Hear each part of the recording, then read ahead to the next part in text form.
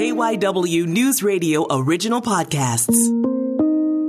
It's just a good conversation with somebody that you didn't know you were interested in. I'm Matt Leon, and this is One on One. What I thought about was practice. I really just tried to think of being in the gym by myself, what that felt like for me.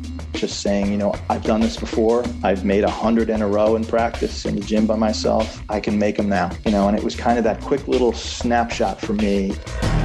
And our guest this week, former Villanova basketball star Harold Jensen, really has a place in college basketball history as a key member of the Villanova team that shocked the world in 1985, won the national championship over Georgetown. And Harold, thanks so much for taking the time. My pleasure. It's great to be on with you. So what are you doing these days, kind of, even pandemic aside? Where has life taken you since your days at Villanova? Sure. I stayed close, haven't really left the area. Fell in love with Philadelphia and this area way back when, after going to school here. So live outside the city just a few minutes, and have been working mostly in the marketing world, a company called Sparks, and very blessed. Great, enjoyable life. A couple of children that are 20 years old and in college. Didn't stay home, didn't stay in the area. We were hopeful, but they both went their own directions with college. No complaints. Been very fortunate, and I love staying in the Philadelphia area and following the teams, and following Big Five basketball. It's still terrific. Does it seem possible that night against Georgetown was 36 years ago? It doesn't actually, no. I was 20 that night when it happened, and it's now we're past 20. We doubled it plus, and yeah, it's just hard to believe. Even more so, and I guess becomes more special too for all of us as the years pass, and as you watch the tournament happen each year and see teams that kind of navigate their way, that are upstarts, or maybe teams that just weren't considered, maybe one of the Final Four contenders, sneak their way through. So it's always fun to watch that happen. Well, before I want to talk tons about that season and that game, but we'll get to that. What's your first basketball memory growing up? My first basketball memory was a recreation league. I grew up in Connecticut, Trumbull, Connecticut, about an hour outside of New York. The first rec league season that I was involved with, I want to say that I was probably 7 or 8 years old. And you go into the gym and they line the kids up, and everybody gets in line and takes layups. And the guy who's organizing it is walking around the room trying to find coaches for the league. And lo and behold, my dad raises his hand and says, sure, he'll coach. When that happens, you get your child, your son, to be on your team as kind of your first pick. So here I am, playing for my dad right out of the gate as an 8-year-old kid. And we went out and picked my friends basically to be on that team. There was nothing to do with anybody's ability or skill level. It was just, I knew Johnny and I knew Charlie and I knew Fred. And, we made a group of, kind of a couple neighborhoods that lived near us. And we had a ball with it. We had a lot of fun with it. But yeah, that's kind of when it all started. Did you fall in love with the sport immediately, or did you enjoy the camaraderie and the sport was just kind of the vehicle? And when do you start to gravitate to, man, I can't wait to get out on the court and just shoot or whatever? It was immediate for me. I loved it, and I had an incredible passion for it. And anywhere we were, I would create a basket and a ball. And it might have been in a hotel or a motel somewhere. If we once in a while would take a little trip, up to the Cape or something like that, and we'd be in a motel somewhere, and I would take the wastebasket. I'd put it in the corner of the room. I would take a towel and wrap rubber bands around it, and I would shoot until my parents told me to go to bed. So I was extremely passionate about it. I enjoyed the rec leagues, but then I would just go find, games wherever I could find it, or ask buddies to play, and anything from shooting around and, shooting outdoors, indoors, wherever it was. I loved it, and I had a tremendous passion for it from early on. When do you start thinking, man, I can maybe take this to college? Like, this could be I can take this further than a lot of people? In the 8th and 9th grade, I think that's where I guess I started to excel a little bit. I had a couple of high school coaches in the area from private schools that were started to, drop hints and drop notes to say, hey, we'd love to have you someday come to our school. Have you ever considered that kind of thing? And our junior high school, a guy named Dick Shea, junior high school coach, I remember him talking to me and my parents after a game one day in 9th grade. And he said, just get ready because you're going to start to be recruited pretty soon. And I was like, what are you talking about? And he said, you're getting there. You have some ability, you're starting to grow a little bit. And he said, my sense is you're going to be able to play, at the collegiate level. And it was kind of eye-opening to hear that, as give or take 14, 15-year-old. Obviously now it's very different. Kids at 8 or 9 years old, they're already targeted to be a Nike kid or an Adidas kid. But back then we had no idea. I had no idea. I just loved to play and was on some pretty good teams, had a group of guys that really liked to play, and we had success as teams, which I loved. So, probably like 9th grade, I think, is when, 8th, 9th grade. And my high school was just 3 grades back then. It was 10th, 11th, and 12th. So I was still in junior high at the time. But that's kind of when it started to hit me that, hey, maybe this could be something to take further. As you're going through the recruiting process, was Villanova always the leader? Were there other schools that in a parallel universe maybe you go in a different direction, or did it always seem like you're going to end up on the main line? No, good question. It was interesting because you like the first thing that happens is you start getting mail. There's just a ton of stuff coming in the mail, and it was coming from all directions. I had gotten notes from ACC schools. Digger Phelps sent me a postcard from Yugoslavia where he was with his family. I don't know if he sent it, but at least it had his name on it, and somebody mailed it to me. So I had a variety of schools, and I kind of liked some, certainly because of the coaches. Like I liked Terry Holland at Virginia quite a bit. And Bill Foster had gone from Duke to South Carolina, and South Carolina was an independent at the time. And Coach Boeheim up at Syracuse recruited me a little bit, and then Villanova was in the mix, and then locally Connecticut and Providence as well, coming from Connecticut. So there was about a half a dozen schools that I started to, and a couple oddballs, UCLA and some oddballs. But it became clear to me after I visited. That's when it really became clear to me.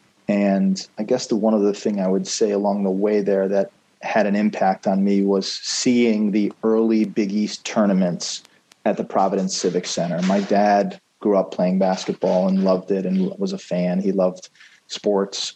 And he took me to the early Big East tournaments, which were at Providence Civic Center. That was really neat to see. As a high school kid, it was pretty amazing. There were some really talented guys that had come into the league then. Sleepy Floyd for Georgetown and John Bagley at Boston College and Corny Thompson and Mike McKay at UConn, and Villanova then had John Pannone and Stuart Granger. And so, I started to see that happen, and I thought, boy, that could be pretty neat. Maybe I could be there, at some point. And then the recruiting thing happened, and a few Big East schools are interested. And that's when it started to really take shape. But once I visited Villanova, spent time with Coach Mass, with the guys on the team, I just felt super comfortable. And then it became really clear to me. So it wasn't until a little bit later in the process, though. How's the transition to college? And I ask because I watched a couple interviews you've done over the years, and everybody remembers, your performance. You're a sophomore on that 85 championship team. But you yourself said that you struggled that first year and a half or so of your career. Yeah, it was really hard. It was really hard for me. I think the pace of the game was very different from high school. The agility, the size, the court coverage that guys could make happen. I had a tough time adjusting to that and finding my place, kind of on the court and what I was going to be able to do out there to impact the team. So it was I had a really tough time with it. I really struggled, and I was kind of, became a little bit of a basket case with it. And Coach Mass was incredible at the time to kind of help me get through that process, because towards the end of my freshman year, I'm thinking, did I make a mistake? I'm thinking, should I look elsewhere? Should I look at a mid-major, a smaller school, whatever? And he just said, look, you just got to hang in there. You're capable to play at this level. You just got to get comfortable with it. And it's just going to take a little time and stay patient. And, the same holds true from teammates, just continuing to be positive, wanting to get me involved in the game, find shots for me, help me get comfortable with the game at the college level. But it was really hard. And I didn't know if I was going to make it, my freshman year. Was there a moment when you realized you were over the hump? Was there a game, a shot, a practice where all of a sudden it just kind of crystallized, things slowed down, you could feel yourself kind of exhale? It's crazy to think this. When I look back on that, the time that happened was the first game my sophomore year in the NCAA tournament when we played Dayton, and it was at Dayton. Up until that time, I was getting more playing time during the regular season, and some games quite a bit, but then other games not as much. And I was still inconsistent, still not shooting the ball great, making some mistakes on defense here and there. So I was still very up and down. It was still a roller coaster season as a sophomore even. But that game against Dayton and being in the game at the end of the game against Dayton was a huge confidence boost for me. Making a bucket with a minute or so to go, driving down the lane. We were holding the ball down the stretch because it was a tie game. Just taking the action to get to the basket and score and put us up. We ended up winning by that margin.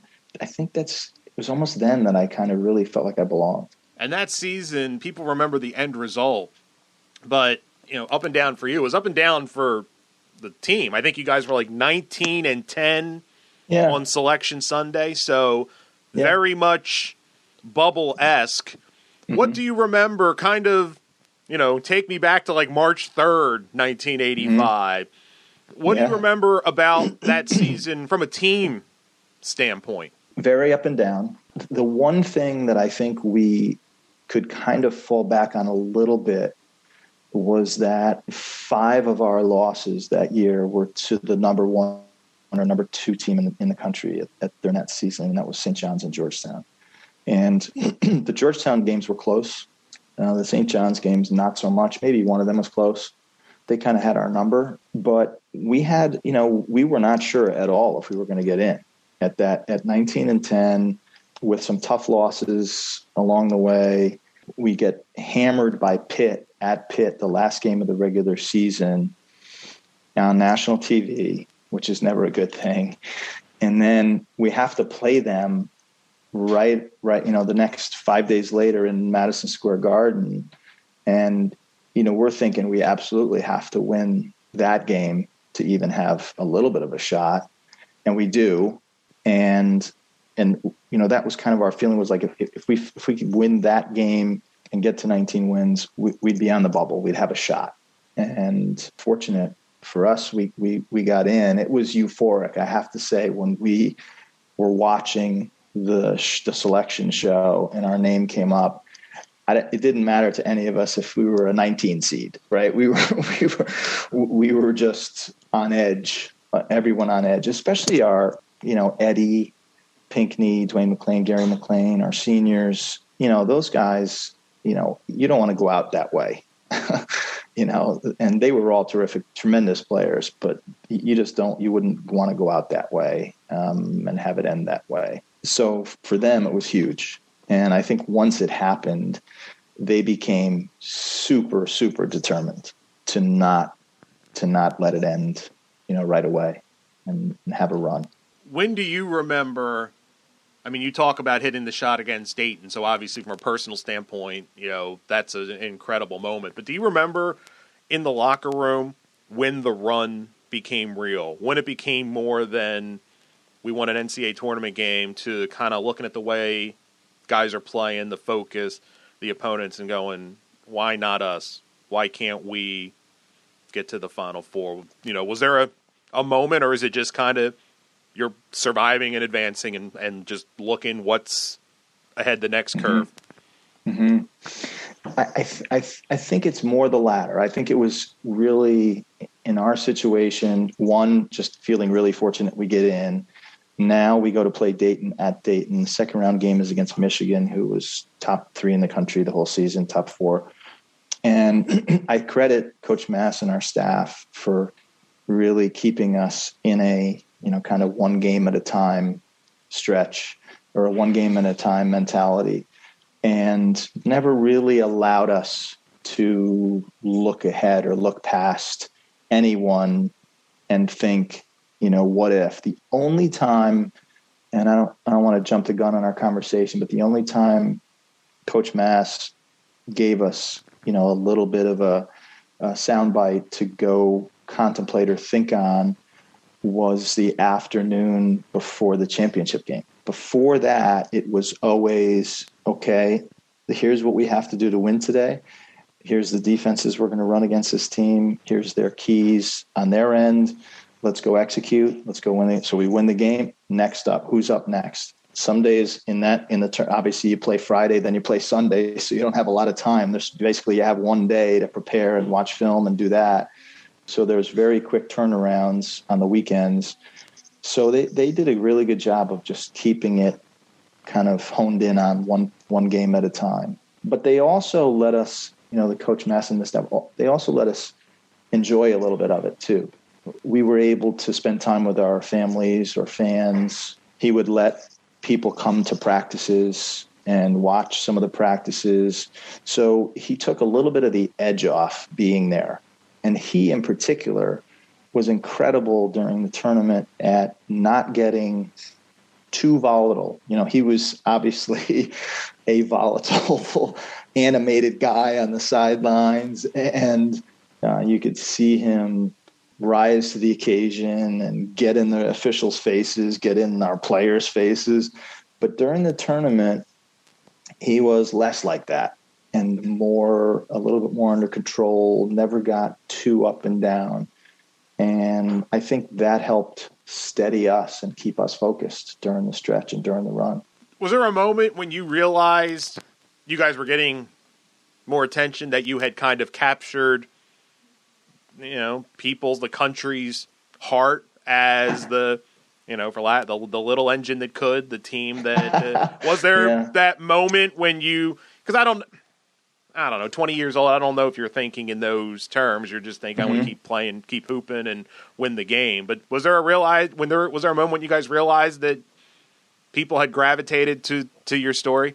I think it happened a little bit in pieces. I think after beating Michigan in the second round, they were such a dominant team, so physical. Roy Tarpley, Antoine Gilbert, Gary Grant, Richard Relford. They were just a huge physical team and had an incredible season. And I think when we beat them, I think people took notice a little tiny bit, and said, interesting, maybe they got something going here. After that, though, I think it really didn't happen until 2 games later when we play Carolina and have an awful first half and then come back and win that game. I think then, now we're going to the Final Four. It's Coach Mass's first Final Four. Then I think the lights went on and we were under the spotlight of a Final Four. And that's when I kind of feel like people woke up to the fact that, this team's not bad. It's not smoke and mirrors at this point. The Final Four, and it's funny, I still remember the Sports Illustrated cover. I think it said something like Big East Feast, because there was three Big East teams, you guys, Georgetown, and St. John's. And then you guys get Memphis in the Final Four. What do you remember about that? Was Keith Lee their guy? Am I? Yeah. What do you remember about that Memphis team? Yeah, just Keith Lee, William Bedford, 2 7-footers inside, Vincent Askew, one of the guards who actually played for the Sixers for a little bit. And his name escapes me, Andre Turner, the point guard, who was, I think, at that point, the quickest guy I ever played against. I mean, just an incredible quickness, a water bug out there. And they were very athletic and long. And what we saw in them, though, was a team that really relied mostly on Lee inside to get easy buckets, and Bedford for follow-ups and putbacks and that kind of thing. And we really collapsed and forced them to try and beat us from the perimeter. And they just weren't a great perimeter team. And we clogged it up, and Lee got in foul trouble, and that helped us too. But we were really fortunate the way the stars aligned in the tournament, because if it ended up being us in the semis against either St. John's or Georgetown, I don't know that the ending is so happy or magical as it turned out, because we could not beat St. John's. We just couldn't. They had beaten us, I think, 7 games in a row over the course of that couple of years that I was in school. And they were so good, and we just didn't match up well with them. But we could compete with Georgetown, and our games were closer. So the way it ended up was interesting, because St. John's they had a tough time with Georgetown. Right. It's all matchups. It's all matchups. It really is. It really is. And whenever I hear people say that today, and I might be with somebody and they say, that's not what it is, whatever. And I'm like, no, it is. It so is. That's how, you think about that Gonzaga team, and this this year, and Baylor, and just was not a good matchup for them to play that team. And they were just way too aggressive, and the guards were too good and too aggressive they couldn't compete with that. And that's how it was for us back then. It was matchups, and we were fortunate to get the right matchups. We could play with the teams that we were up against, and I think confuse them a little bit defensively. We played a lot of different defenses and switched defenses quickly, even on the fly, and that was kind of our advantage. Were you guys the first game, the Final Four? Did you guys win, Yeah. and then you were waiting? Yeah. Do you remember having a rooting interest for, as crazy God, as it sounds, like, let's go Hoyas? Insane. I mean, it is. It's crazy, right? Because they are who they are. Patrick Ewing, and, a defense that was holding teams to shooting, 30 whatever percent during the tournament. And they would just blitz teams and win, games in little spurts. But we watched part of it from the arena, and then ended up leaving maybe at half or a little bit into the second half. But without a doubt, every one of us was pulling for Georgetown. It was that simple. We just looked at, like you said, the matchups and thought, we got a shot. If they win, we know what we're up against. I think in our scenario, even being a 9 or 10 point underdog, whatever we were in that game, we knew what we were up against, and that was a huge advantage for us. Whereas teams, whoever it was around the country, didn't, and just could not simulate what it would be like to play against them. And we knew, but we had a very distinct rooting interest that night after our game was over. Yeah, and to that point, my next question following up that, if that Georgetown, that exact roster, that exact resume, that exact style is a team from the Pac-12 that you've only seen on TV a couple times, because I think one of the things about that Georgetown, and a lot of dominant teams, they get this aura about them, and they're almost up 10-0 before the balls even jumped. You guys, you might have lost, but you knew they were human. You knew so-and-so couldn't go left. You knew this guy, you could get in his cage if you played him tight defensively.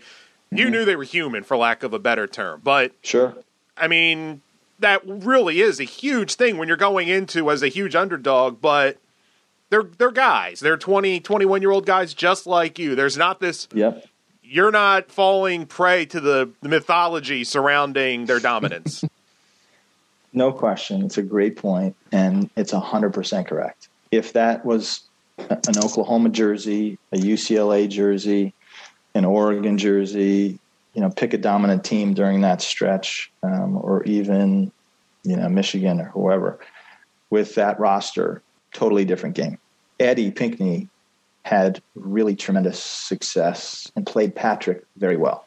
That specifically for us meant, was an enormous boost from a confidence standpoint, because we knew Eddie could pretty much go toe-to-toe with Patrick and hold him at bay. Eddie was a quick jumper. He could really he was long, and he could compete with Patrick's length and his agility and ability really well. And he really bothered Patrick. And I think that was a huge psychological advantage for us. But yeah, we didn't walk onto the court that night and look down the other end and see, like you said, this mythological, Taurus or something down the other end. It was just another group of guys that we knew obviously were great players, great coach, had a superstar, a legend, best ever. They put their socks on, they put their sneaks on, and, they were going to turn the ball over just like we were. So it was definitely a huge advantage for us to be in that game. And I think when I watched some tapes of it over the years, there's one, and it may have been Dick Stockton or one of the announcers made a comment to the effect of just another Monday night in the Big East, right? And that was right. Kind of cutting to the chase. That's kind of what it was.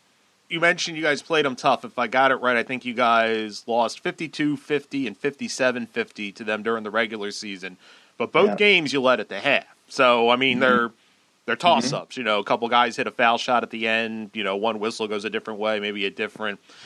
Was the game plan basically the same? Or do you remember, did you guys tweak anything based on how you were playing, maybe how roles had evolved, stuff like that, going into the championship game? Pretty consistent with what we had done during the season, but Coach Mass would always put a couple of wrinkles in both offensively and defensively. And that night, obviously in a game like that, for us, one of the most important things just was tempo. And the way you can affect tempo is rebounding, right? I mean, you can't let them get 3, 4, 5 shots in a possession. And it did happen a couple of times, but it didn't happen consistently throughout the game. So we would always put keys up on the board, and rebounding, getting up on the backboard was number one. Getting back on defense was number two. We really had to limit their spurts and them getting out, and then playing within ourselves. It was kind of really the third key for us was, let's play our game. Let's force our style on them in this game and not let their style overtake us. And their style was 94 feet, force the tempo, get turnovers, get the 6-8 point spurts, and be up, 15, 18 points midway through the second half, and the game was over. So one of the things we did during the course of the game, because of their pressure, or right before the game that Sunday, was put in a little wrinkle on an inbounds play, and it would take the pressure. And I had the pleasure of inbounding the ball against our pressure defense. So I'm inbounding the ball, and one of the things you can do is you can actually throw it to a teammate who is out of bounds on the baseline. And I don't know if that rule's changed. I don't think so. But I was able to throw the ball to my left to Eddie Pinckney, who would step out of bounds, and I would throw it to Eddie if we needed it because of their pressure, and he would catch it, turn, and then get it right away into Gary McLean. And, we wanted to get Gary the ball because he was just really good at handling pressure. And while they looked like they were in kind of a zone trap and a zone pressure, for the most part, once one of our guys had the ball, and Gary had the ball in particular, and started to bring it up court, we were able to, for the most part, manage the pressure and not turn it over that many times. Now, I think I was still credited with 6 turnovers that night, which is high for one guy. But as a team, I don't know that we got past, 12, 13, 14 that night, which is, our goal is always about 10. Mm-hmm.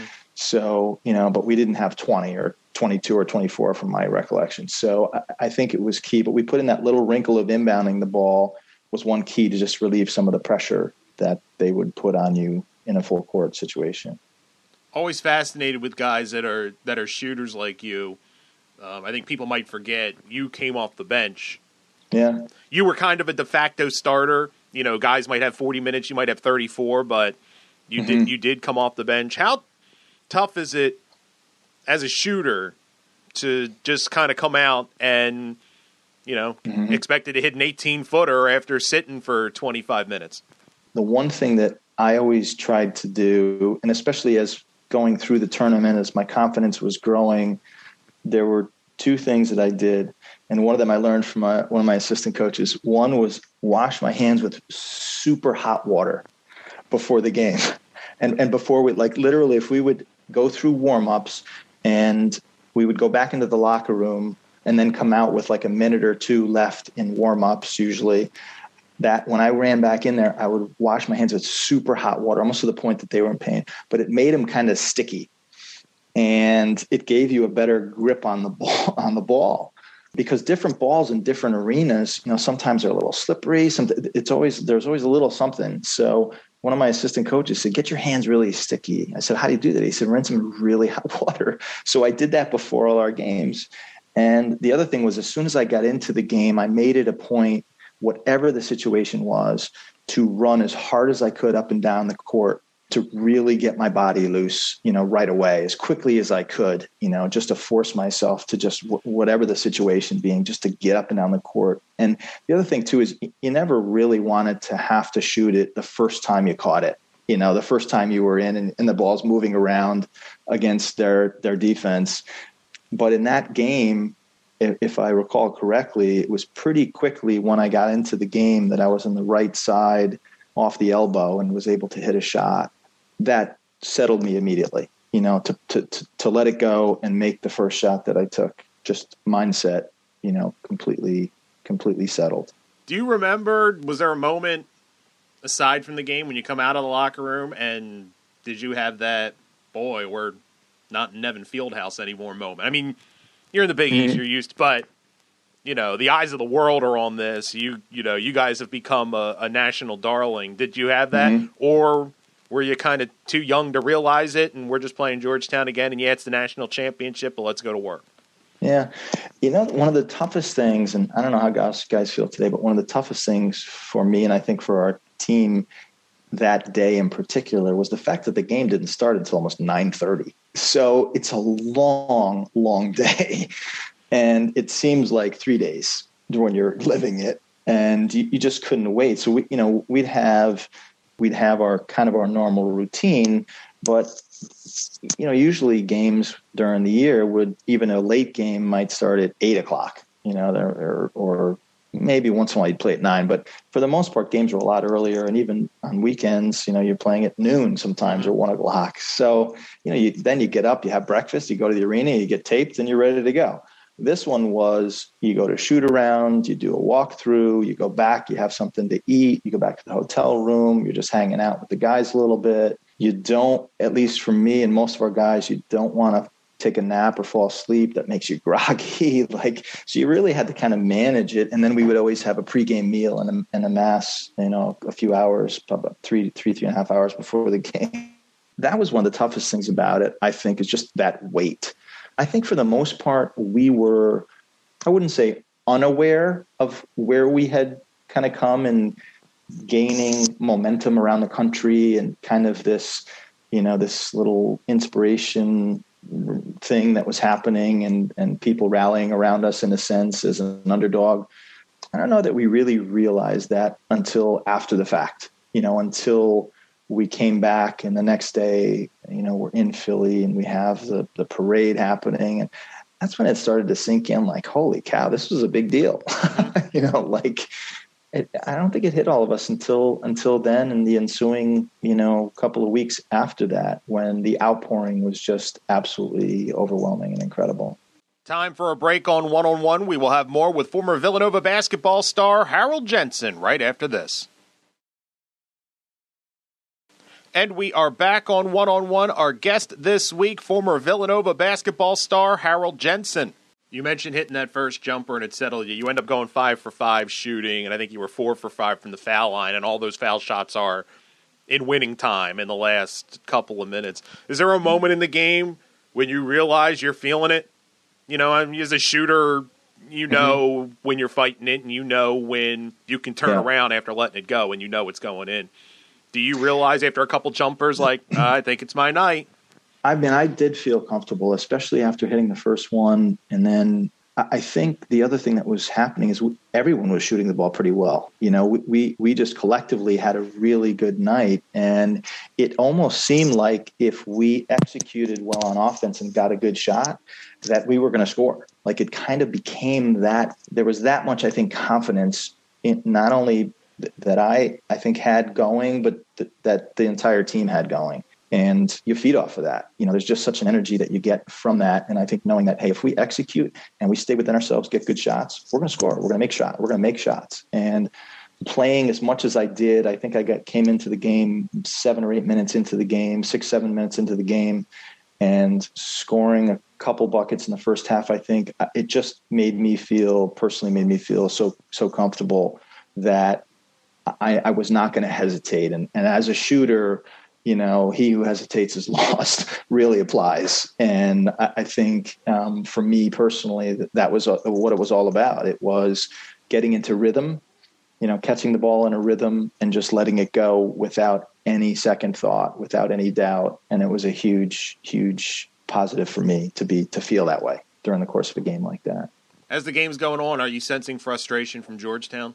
No question. Yeah, we could. I mean, I think you could see it, you could hear it amongst themselves, you know, a little bit of kind of back and forth amongst themselves. And, you know, I think they had a good deal of respect for us. I think they knew that it was going to be a competitive game, but I think they also believed that at some point they would ultimately get to us, and that their style would ultimately overtake our style. And as the game moves on, and now you're getting later into the game and that hasn't happened, I kind of think that's when you start to get, you know, I felt like that's when we started to get a little bit of the upper hand there and sensed more frustration, you know, from them.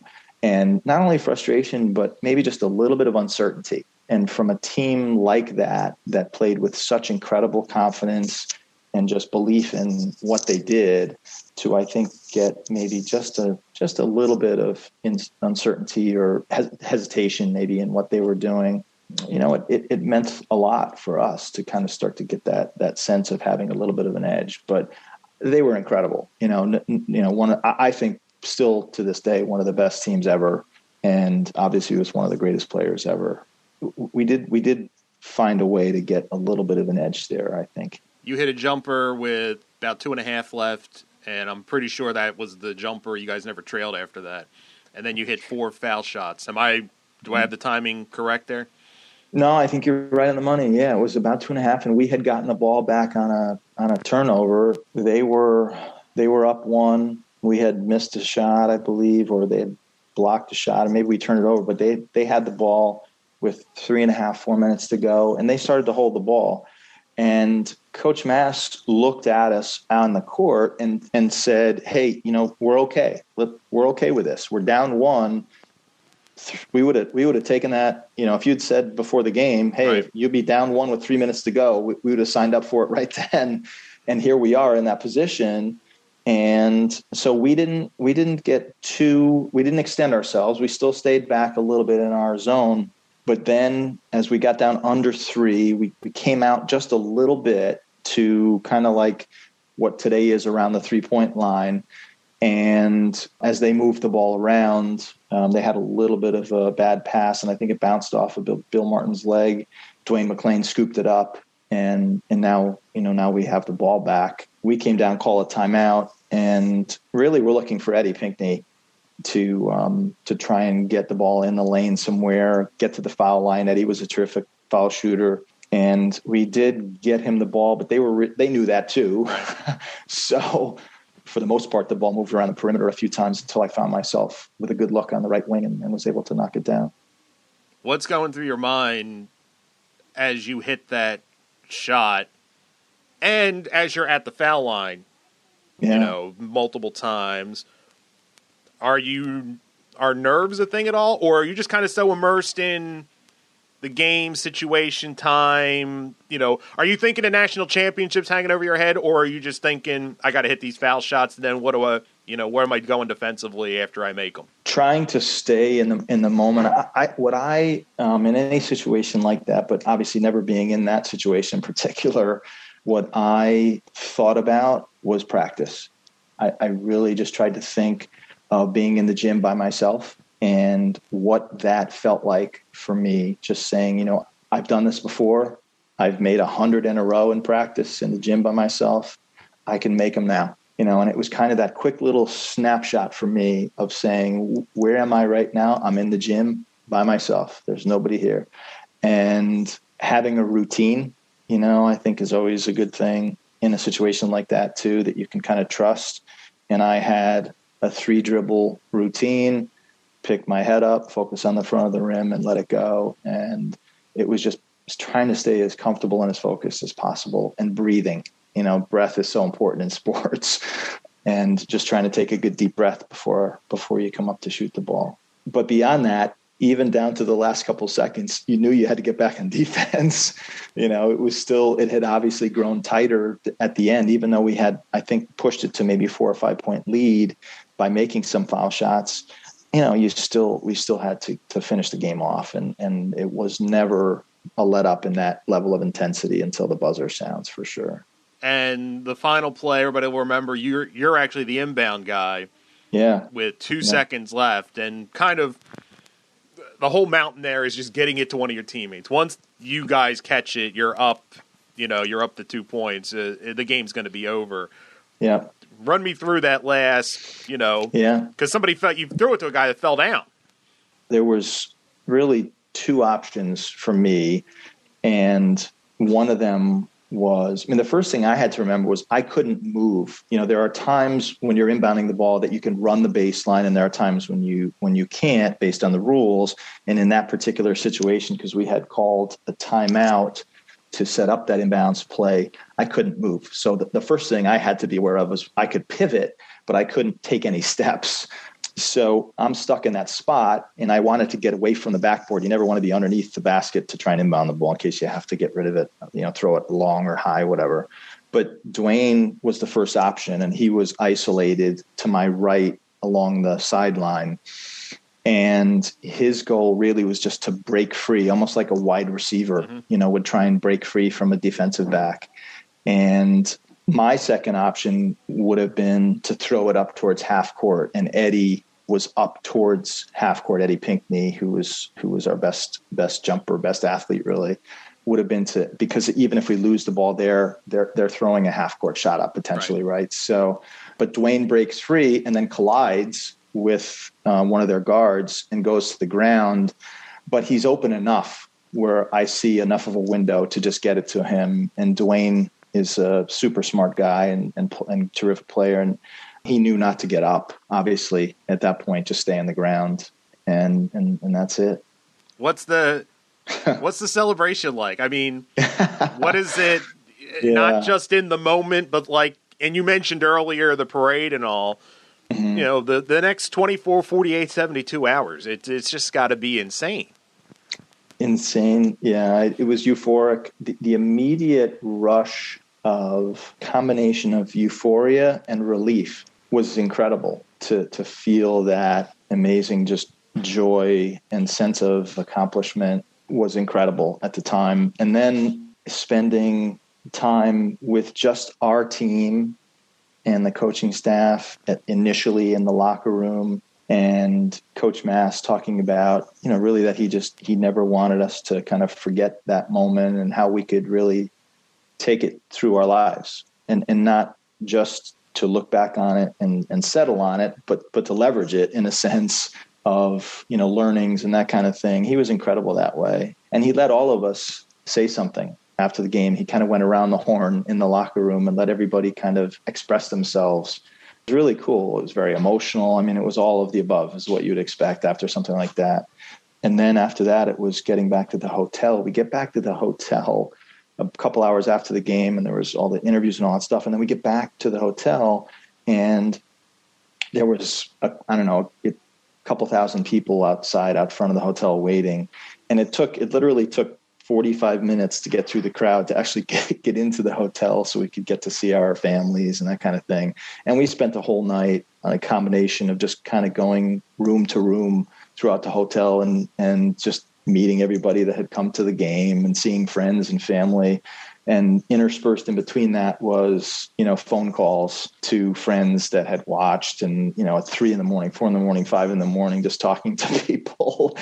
It was just absolutely incredible. Absolutely incredible. I'll never forget it. None of us will. And then coming back to Philadelphia and seeing so many people there that were pulling for us, that supported us, and the impact that it had. You know, sports is a galvanizer, can be, and it was just an amazing feeling to have been part of that. So I'm curious. I mentioned you're a sophomore for that year. Still have two.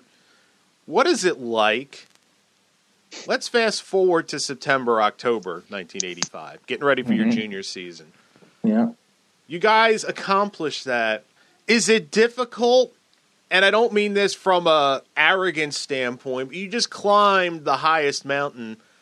How tough is it to get up to play Lamar on a Tuesday night in November? I mean, the coaches are telling you the right thing. You're listening, but you're human. How tough was it to get back into the grind after that? It was hard. It was definitely hard. And I think we collectively had a tough time with it. It was uncharted territory, you know, having come off of that, like you said, and doing it in the fashion that we did, beating the team that we did. You know, there's obviously, I think we could get 70% of the way there, 80% of the way there, but there was still that little piece of you that, you know, you kind of had to remind yourselves, like, okay, that's over. Like, that's gone. Like, you got to move on from that and reestablish a new set of goals, reestablish, you know, both personal and team goals, and kind of, you know, let that go. And it was kind of hard to let that go. It was hard to let that feeling go because it was so amazing. It was so special.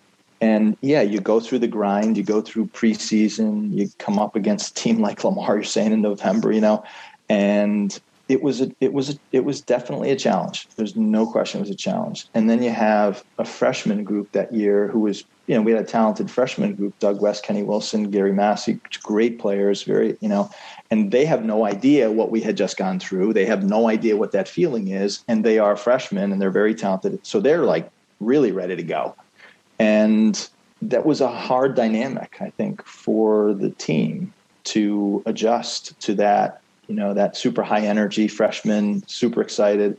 And yet, you know, then there's the juniors and seniors on that team, and Harold Presley was tremendous and had an incredible senior season. But we didn't really kind of get over it, I think, until probably February, you know, until it was like past the hangover in a sense. And that's when we started to play a little better. And, you know, we were able to get into the tournament and ended up getting beat, I think, by Georgia Tech in the second round. Maybe it would be Del Curry and Virginia Tech in the first round. But it was there. We had a hangover, you know, we kind of did. And I think everybody did. It was just hard. It was, like you said, we're human and we're 21-year-old kids. And we were still suffering from the success a little bit. I think you averaged like 12 your junior year, 16 your senior year. You really established yourself, you know, as a premier scorer. And once you graduate, you get drafted in the NBA. You went right into the USBL with the old Philadelphia Aces. What did you think of your pro prospects coming out? Where did you think, I'll give it a shot, you know, or, you know, where were you? I was certainly hopeful. I mean, there was an NBA draft camp in Virginia and Portsmouth, Virginia. And I went to that, and I actually, you know, I played pretty well. Scottie Pippen was there. There's some really neat, you know, it was kind of cool to see some of these young guys that you hadn't seen before around the country.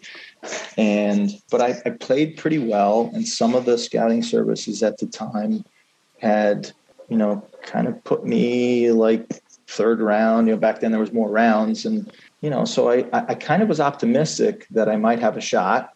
I had also had offers to play in Europe at the time, so I could have gone over to a couple places, to England and France, I believe. I had offers to play professionally there, and decided not to do that right away, but to try and get into a camp. So I get drafted. I end up being drafted in the 6th round by the Cavs, get let go after training camp, play with the Aces, and, you know, wanted to, you know, again, try and give myself another shot. and had some problems with my feet at the time. I had some bone spurs in my heels, and it was frustrating because I love to practice. I love to that was part of what I just loved about the game, was just practicing, and I couldn't do it. And that really got to me. It really almost turned me off in a sense from it. And I got so frustrated by it. Talked about having surgery with our team physician at the time, who ultimately ended up I ultimately ended up having the surgery, but it wasn't until about 5 years after that. So I kind of walked away from it for a few months, and just to see how I would feel, one, if I could heal and maybe get better a little bit and then jump back into it. But that never really happened. So that was kind of how it came to a close. I think looking back on it, that's probably one thing I would have changed in my career, is I probably would have had surgery sooner and recovered and gone to Europe and played for maybe a season over there to see if I might get a shot to come back. But it was, the league at the time was just starting to get obviously there was always incredible athletes, but it was really starting to get athletic during that stretch. And that was early part of Jordan's career. And all of a sudden the guy, Pippen and those guys are starting to come into the league. And I at that point, I kind of knew I was a little bit of a long shot, to make it. But I think not a regret at all, but I think if I would have changed anything, I would have given Europe a shot just to see if I could, play for a couple of years there, maybe improve enough to the point to become a specialty player that I could, maybe had some minutes back here in the NBA. But I was blessed, by the rest of it. So, what's the USBL experience like? I don't think a lot of people remember that league. No, it was really pretty good. I mean, it was kind of, I guess, kind of a little bit of what maybe like the G League is today. Although the G League, I know today, focuses a lot on the younger players. Our group in the USBL was veterans. It was, a guy like Jim Lampley, who had played in the NBA a little bit, Michael Brooks, who played at LaSalle and played in the NBA and gotten hurt, the poor guy, who was an incredible player. Stu Granger was on our team, who played in the NBA for a season with the Knicks, I believe, and now was back trying to figure out a way to get back into the league. So it was a mixture of guys like me who were just getting started, and then other guys who had been out 5 years or 6 years. And Lefty Irvin was our coach at the time. And it was pretty interesting. There was about 8 teams in the league, and it was all East Coast. There was a couple teams down in Florida, and then the rest of us were mostly between here and New York, maybe one in DC area. And it was guys that were in a mixture of a variety of places. We played against Lloyd Free, World Be Free. Right. Played against Michael Ray Richardson, who had been in the league, was an all-star, had some challenges, again, was trying to find his footing somewhere. This was an opportunity to play. You weren't making much money at all, but it was an opportunity to keep playing at a high level and kind of see where you fit potentially. So that was, for me, that was kind of my goal, was like, okay, if other than a 1 week or a 10-day training camp that I had, I didn't really have exposure to the NBA type game. So I wanted to give this a shot and play for a couple of months and just see how I fared. And it was difficult because it's guys from all different, walks of life, so to speak. It was not a team in a sense. It was really hard. So it was almost like every night was an all-star game, and you try and find your way in an all-star game, especially me, who was really more team oriented. It was odd. It was very difficult, but it was a cool experience. And again, having the chance to play against some of the guys that I did there was kind of neat. At what point in your life, what you guys accomplished beating Georgetown, and you won a championship, and you talk about it galvanized the city. For my money, your victory, piggybacking on what NC State did a couple of years earlier, transformed the NCAA tournament from a cool college basketball tournament to a national phenomenon that it is now. When do you realize you were a part of something that large, that had that type of not just basketball impact, but societal impact?